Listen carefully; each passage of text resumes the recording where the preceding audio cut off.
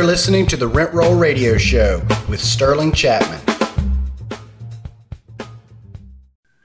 Hey, Rent Roll Radio listeners, welcome back to the show. This is your host, Sterling Chapman, as always. Today, I am joined by Gustavo Muñoz Castro. He is the founder and CEO of Power ISA. He is here to help us and talk about deal flow, the one pain point that I think all of us real estate investors are constantly coming up against, especially in today's market where there seems to be money around every corner, but no deals anywhere to be found. So, Gustavo, welcome to the show, and thank you so much for joining us. We're going to have a ton of questions on this one.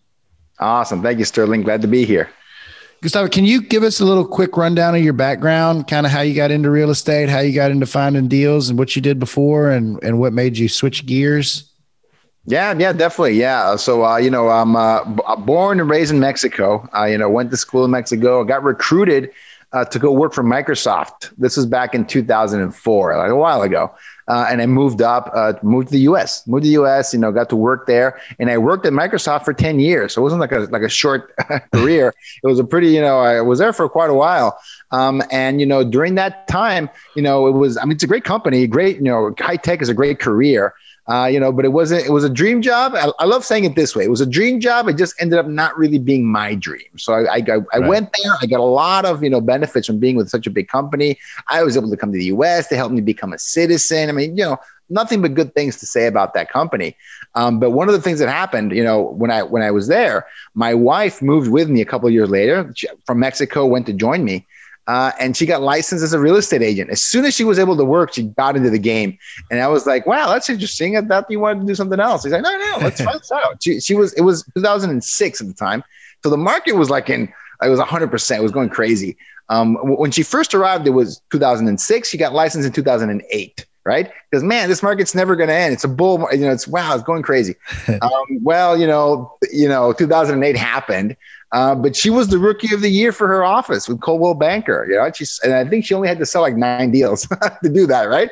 But it was like the world was ending and she was making it happen, which I thought was pretty interesting. So I got licensed in 2010, still working at Microsoft full time, and I would help her out nights and weekends, which was fun for me.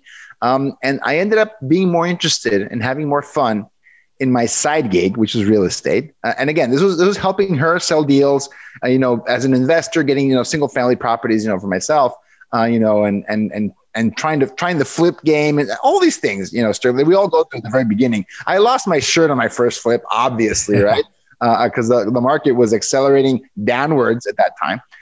So, it was really interesting a process. I got more interested in that than in high tech, than in software.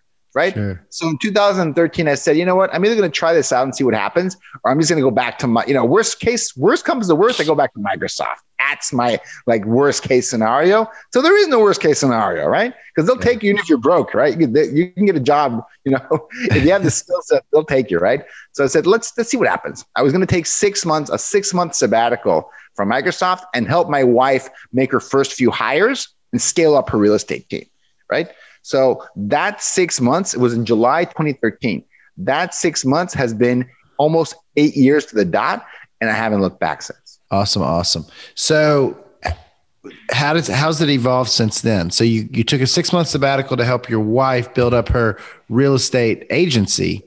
Yeah. And then today, what does your business look like today, and kind of how?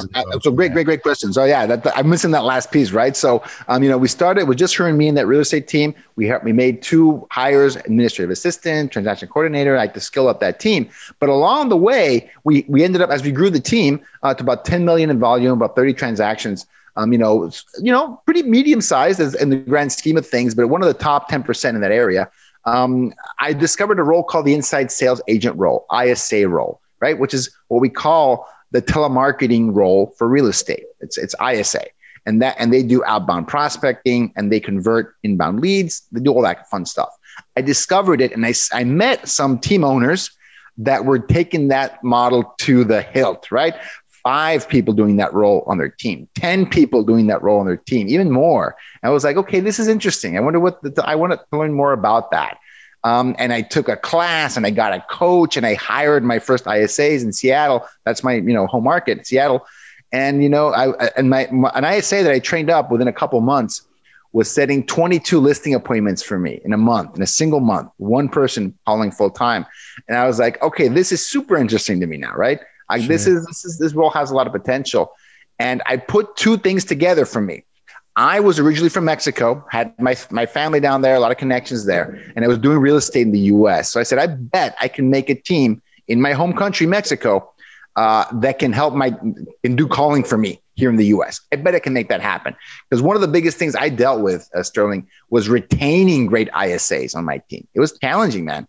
You get the really good telemarketers, the callers, and they want to get licensed. It's natural. It's a normal part of the process. They get really good at what they do. They kind of want to move on. It was an entry-level position. It was an entry-level position. And I said, man, I bet I can make this a role back home in Mexico. And this is going to be the job to have. This is going to be a great career for someone, right? It's not going to be the initial stepping stone to do something better. This is going to be better for them, right? Because of the benefits you can provide, the salary, bonuses, everything.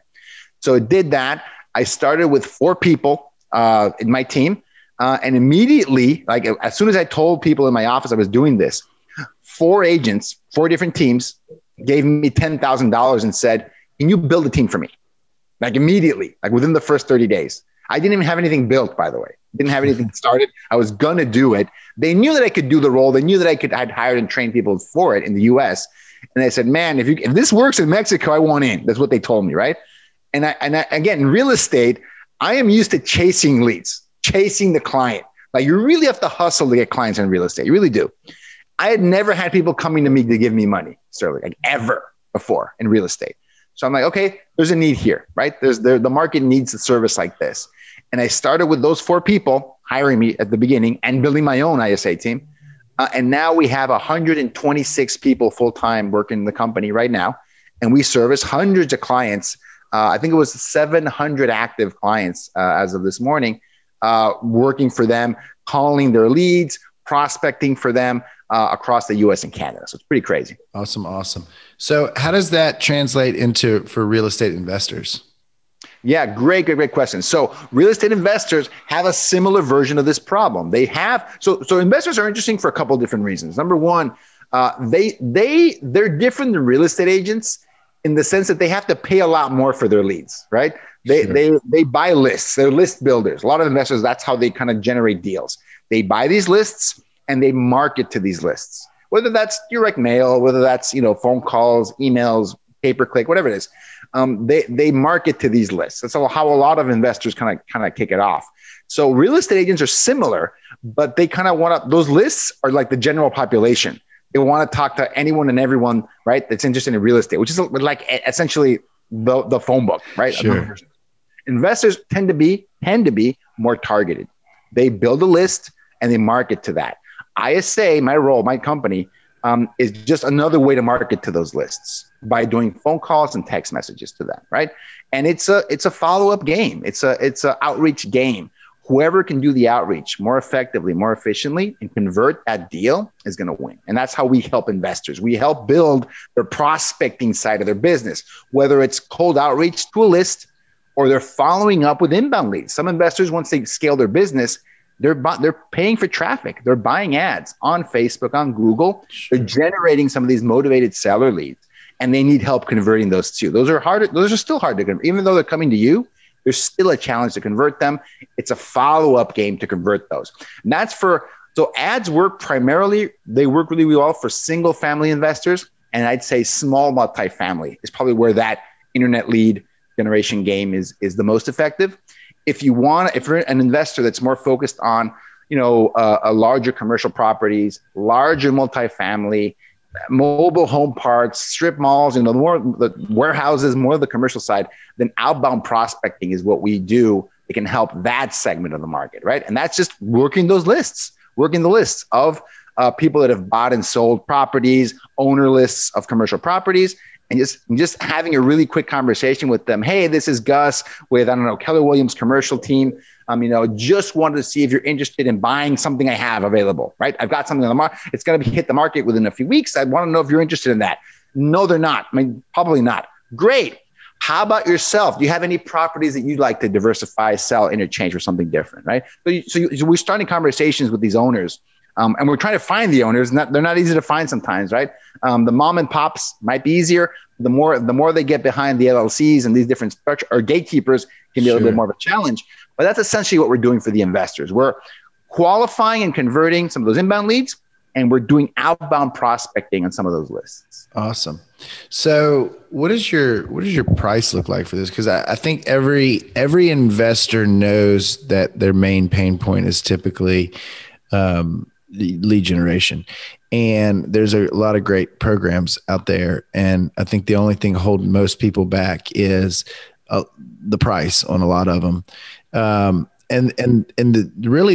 The problem with the price on a lot of them is that you don't know how effective they are, because like if you got one deal, that made you 20 grand in a 2-month period where you're paying $10,000 a month for a program, well, it's paid for itself. I think the fear is like spending thousands of dollars and never seeing anything back. So like, I guess it's 2 questions. One is like, what's your success rate? What's your kind of like, how many lead conversions are you typically seeing? And then what's the price, and what's the ratio relationship there? Yeah, no, it's a really good question, because I'm a business owner myself, right? And if I'm going to make a commitment, that I have to invest thousands of dollars into, I'm going to ask kind of the exact same question. So I'm going to answer your question a couple of different ways. Number one, I want to answer it more generically, not just Power ISA. Because let's say you want to hire someone in-house, like someone from, in your area, or someone from your database, or someone that you found, on Indeed.com. So if you want to hire an in-house ISA, that's going to cost you somewhere between, it's usually a salary plus bonus position, right? Because you want someone that's going to be sitting down all day on the phone. So you have to have some kind of base salary to keep them there. But they really want to go fishing for those commission checks, right? So it's got to be some kind of salary plus bonus position. Typically in the US, it's going to cost you maybe $10 to $20 an hour. 10 on the low end. Some states you can get away with that. Get someone in the office for $10 an hour. In some areas, it's got to be closer to $20 an hour, because you're going to be in a higher cost of living area, right? And then you got to get them in the room for that cost, 10 to $20 an hour, plus whatever you're going to bonus them on, right? And that just depends on your deal size. It might be 1% of a deal. It might be 10% of a deal. If your deal size is going to be $20,000 gain, maybe it's going to be 10%, because you want to get a couple grand off that deal. If you're a real estate agent and your commission checks are larger than that, like 30, 40,000, okay, well, you might have to do 5% of a deal that's way larger than that. So you got to figure out what that commission structure looks like. But ISAs make salary plus commission. So that's for the US based ISA. If someone wants to hire right now, we're in the pandemic. People are going to work remotely anyway in a lot of areas, right?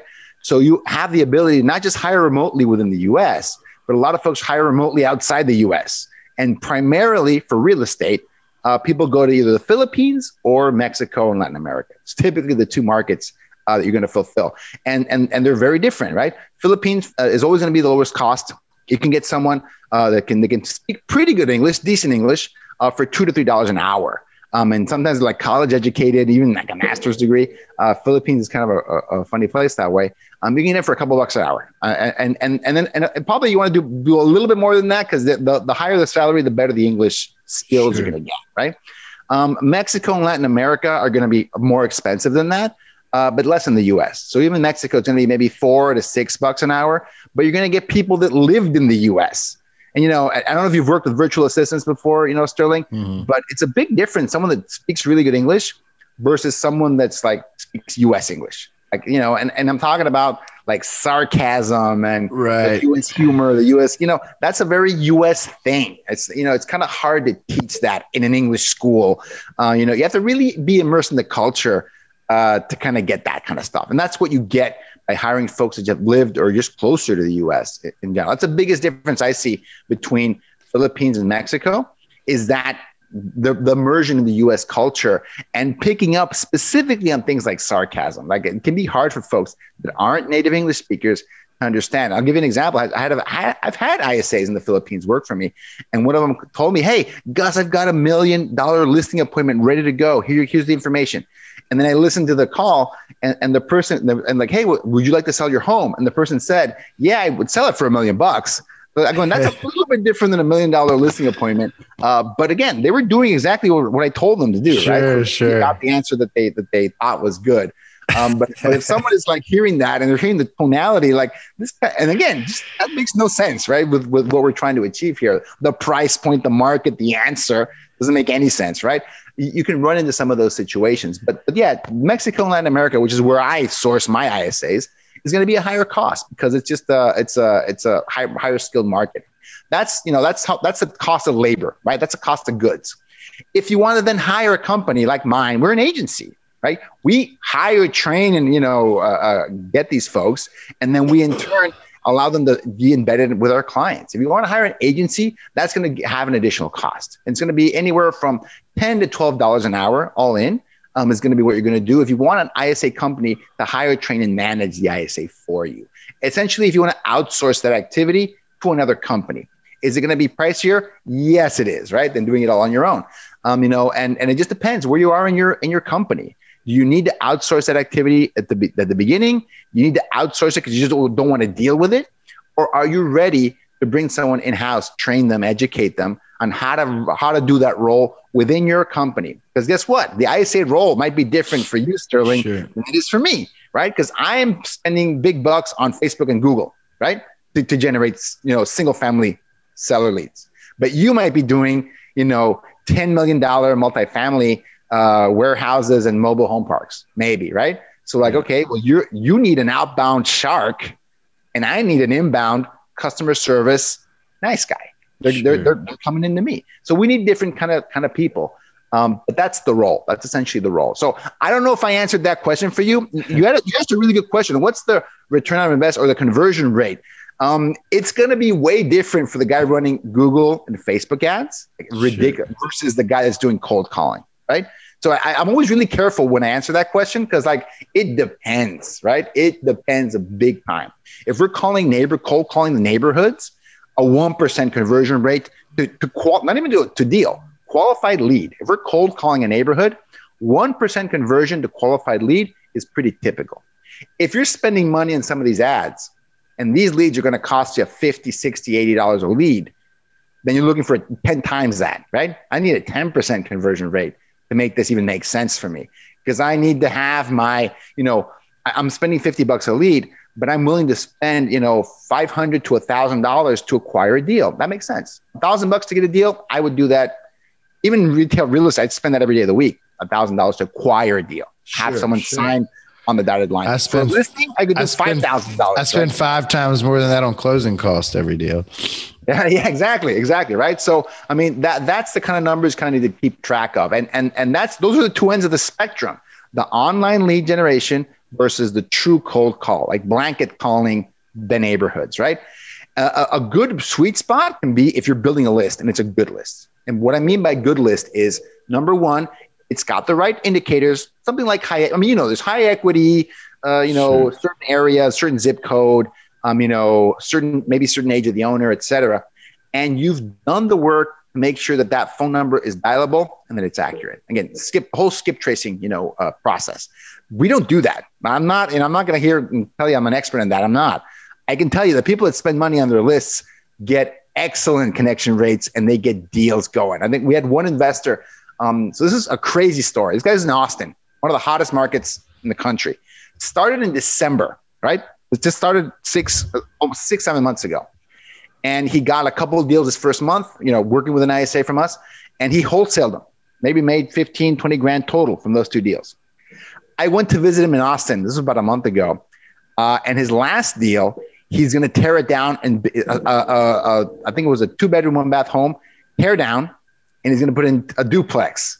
So he acquired that deal for $300,000 cash, and he's going to do a nine-month build out and cash out at $1.3 million, right? So that's like, and you can do that in a crazy market like Austin. Like that's doable, right? That's amazing. I think he's gonna all in all, he's gonna net I think $200,000 from that deal, right? That's like in 6 months to do that.